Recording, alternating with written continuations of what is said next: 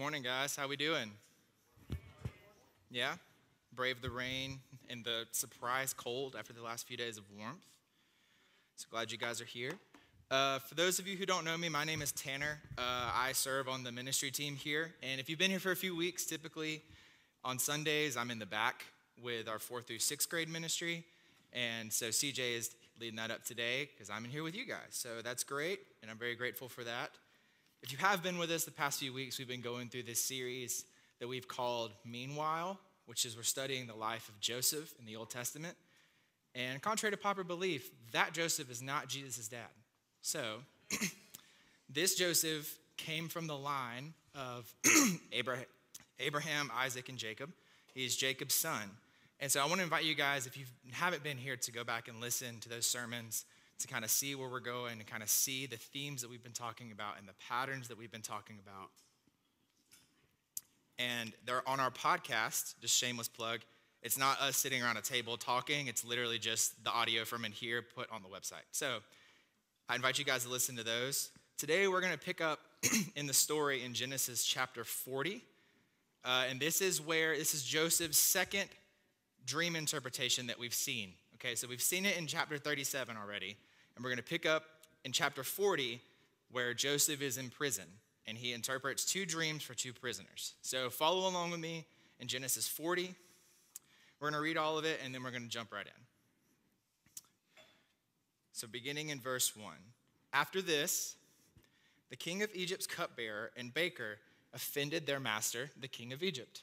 Pharaoh was angry with his 2 officers, the chief cupbearer and the chief baker, and put them in custody of the house of the captain of the guards in the prison where Joseph was confined.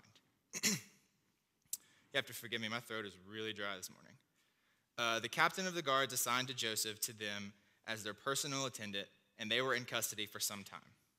The king of Egypt's cupbearer and baker, who were confined in the prison, each had a dream. Both had a dream on the same night, and each dream had its own meaning. When Joseph came to them in the morning, he saw that they looked distraught. So he asked Pharaoh's officers, who were in custody with him in his master's home, "Why do you look so sad today?" "We had dreams," they said to him, "but there is no one to interpret them." Then Joseph said to them, "Don't interpretations belong to God? Tell me your dreams." So the chief cupbearer told his dream to Joseph. "In my dream, there was a vine in front of me. On the vine were 3 branches. As soon as it budded, it blossoms, came out, and its clusters ripened into grapes. Pharaoh's cup was in my hand, and I took the grapes and squeezed them into Pharaoh's cup and placed the cup into his hand. This is its interpretation," Joseph said to him. "The 3 branches are 3 days. In just 3 days, Pharaoh will lift up your head and restore you to your position.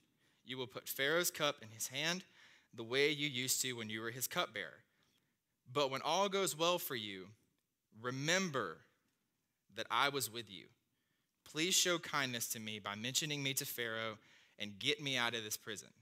For I was kidnapped from the land of the Hebrews, and even here I have done nothing that they should put me in the dungeon." When the chief baker saw that the interpretation was positive, he said to Joseph, "I also had a dream.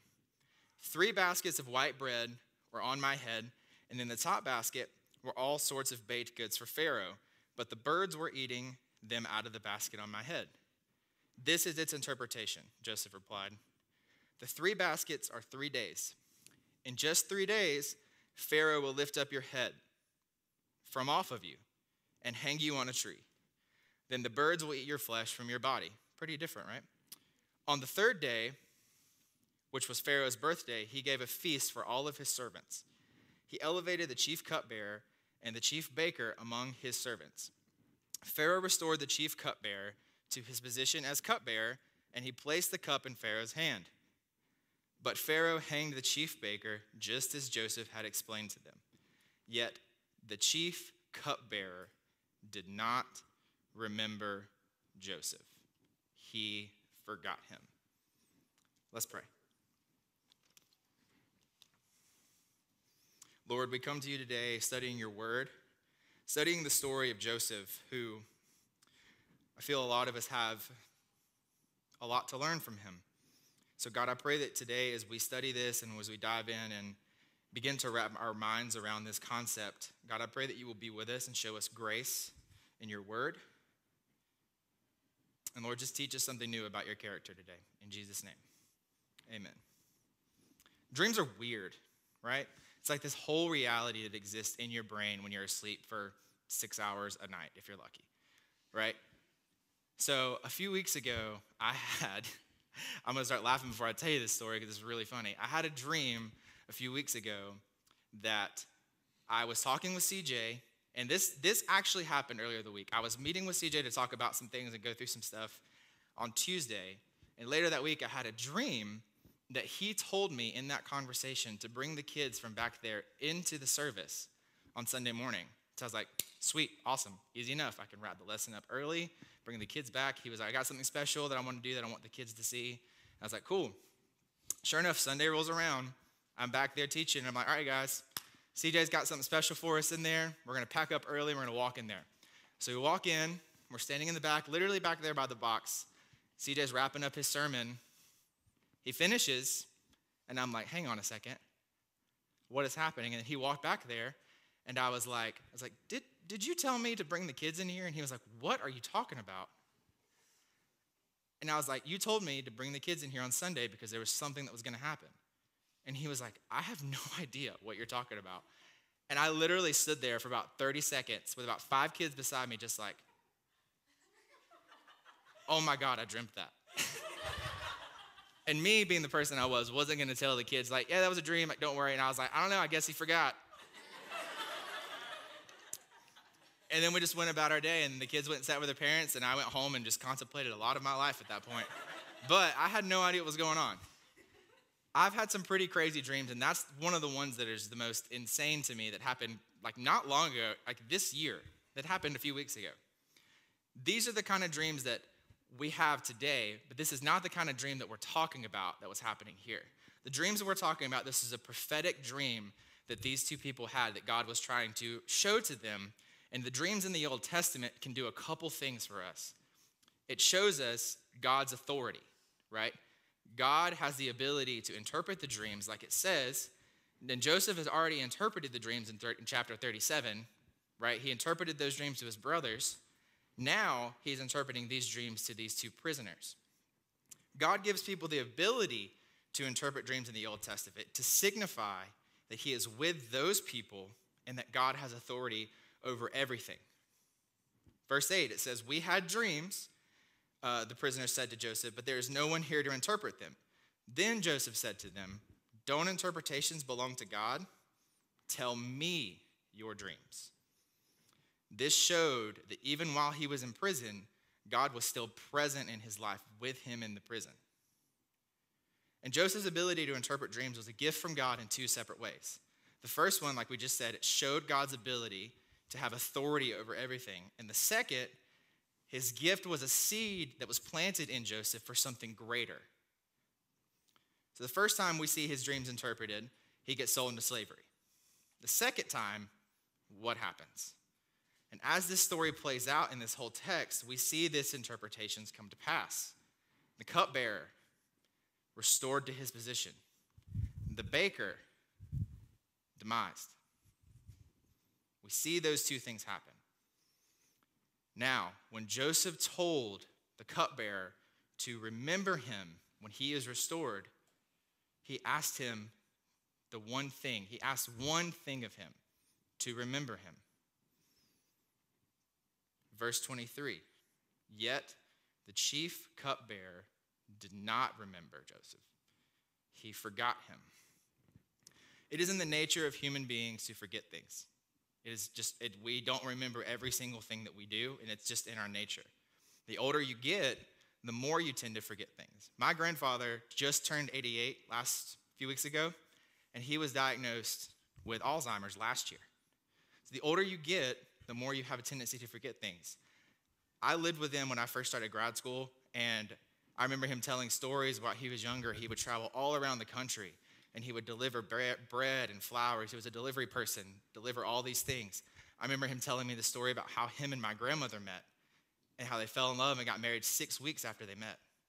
which to me is pretty crazy. But he remembered all of those little details.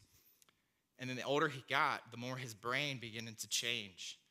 And he didn't even remember that I was his grandson some days. So it's in our nature to forget things. It's pretty common.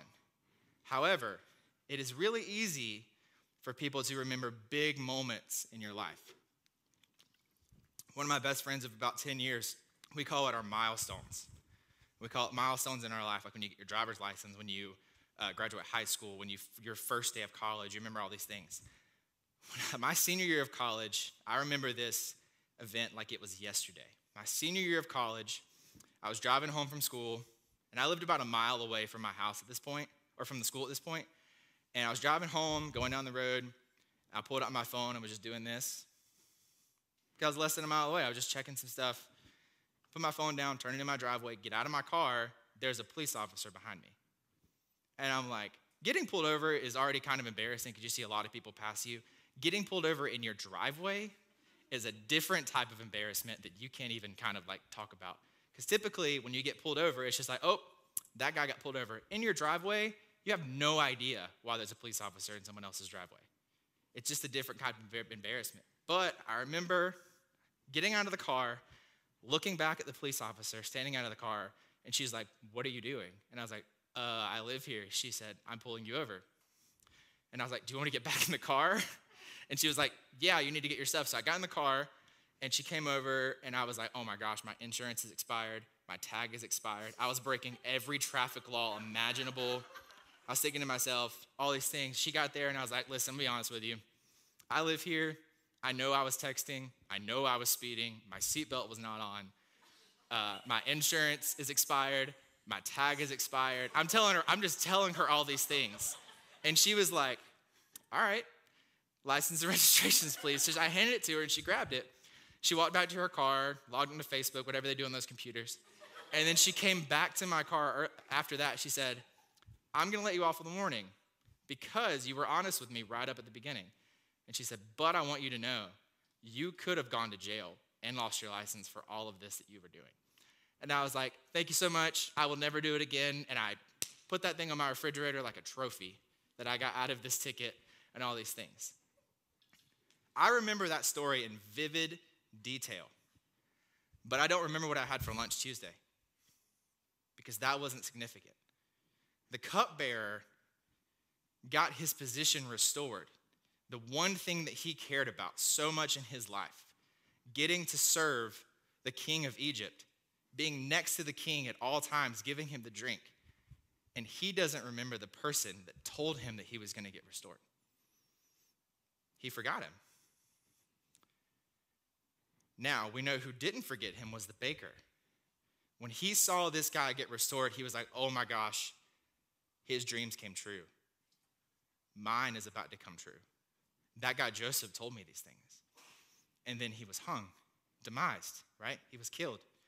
He was probably cursing Joseph right before that happened. But the guy who got restored did not remember him. It's really easy to forget things, but we don't forget the big things in our life. I forget things all the time, and I'm trying to get better at those things, but it's really hard the older I get and the more things that come into my life, the more that affects that. The chief cupbearer forgetting Joseph isn't just him forgetting to go to a meeting or to call his mom back or to text him back. Him forgetting Joseph leaves him in a prison that he did not deserve to be in the first place. Him forgetting Joseph left him in prison, and Joseph told this man that he was going to get out, and this guy forgot him. He forgot him.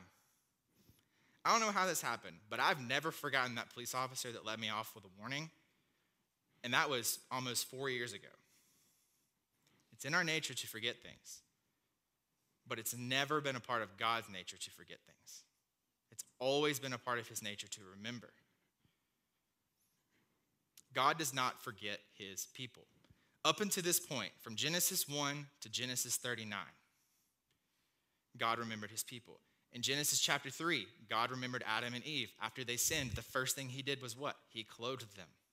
He remembered his people.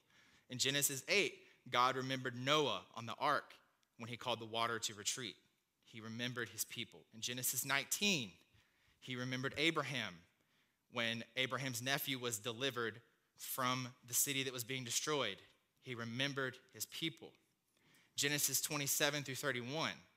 Abraham's offspring were living in these deceitful and tricking ways to trick their family into getting what they want, yet God still remembered his people. Those people in Genesis 27 through 31 is Joseph's dad. God remembers his people. And count on God to remember you when you feel forgotten. And our faith can sometimes lead us to places where we feel forgotten by our friends, family, and sometimes even by God himself. I'm sure that Joseph felt a lot of these things. He went from going to work one day with his big coat. Next thing you know, he was in prison in Egypt. How in the world does this happen?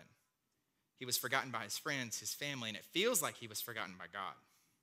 And it's pretty easy to feel those things in our certain circumstances. It's pretty easy to feel those things when we're battling mental health by ourselves. It's pretty easy to feel those things when our parents are getting divorced after 25 years of a perfect marriage. It's really easy to feel those things when we lose a job that we've had for 30 plus years, only to find out that we're going to have to go bag groceries to provide for our family. It's pretty easy to feel those things. And it's pretty easy to feel that God's not with you in those things.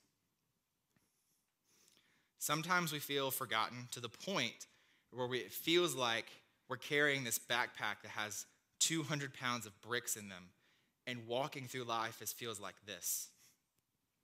Baby steps, to the point where you get down on your knees and you're crawling and you're wondering, when is this going to end?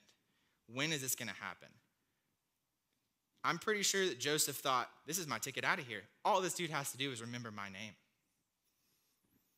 And then he forgot him. I wonder what Joseph was thinking about God at that point.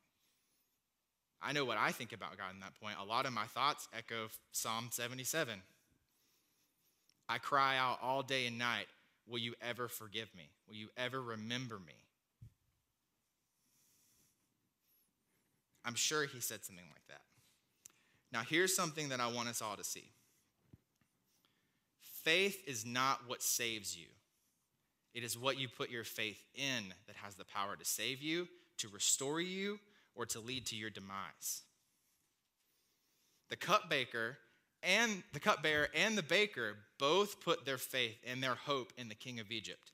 Yet one of them was restored, one of them demised. It is only when we put our faith in Christ that we are restored. When we put our faith in money, demise. When we put our faith in Christ, restored. When we put our faith in government officials, demise. When we put our faith in Christ, restored. When we put our faith in ourselves, demise. When we put our faith in Christ, we are restored. When we put our faith in money, sex, anything else that's not Christ, it leads to our downfall and our demise, and we will find ourselves under the ground crying out, why, God, did you let this happen? When he was staying right here the whole time, I'm right here. All you have to do is remember that I'm here.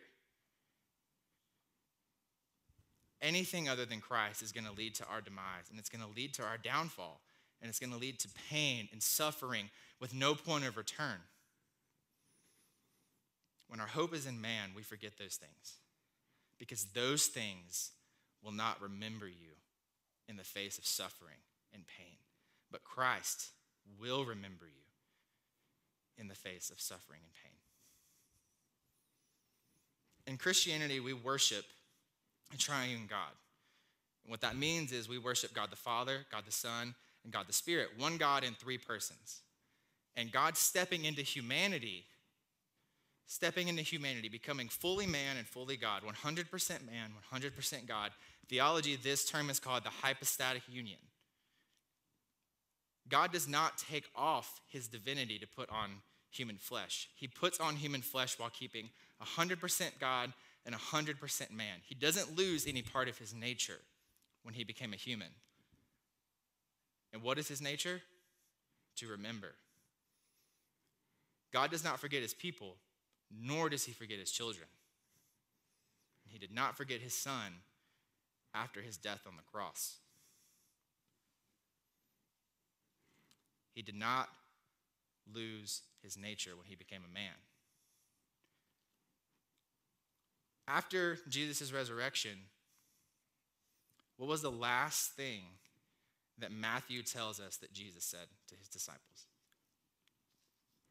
Matthew 28, verse 20. And remember, I'm with you always until the end of the age. Does that sound familiar? Does that sound like God? I'm with you always to the end of the age. God will not forget you. He will always remember you. All he is asking is that you remember that he is with you, even when you feel forgotten, even when I feel forgotten. Let's pray.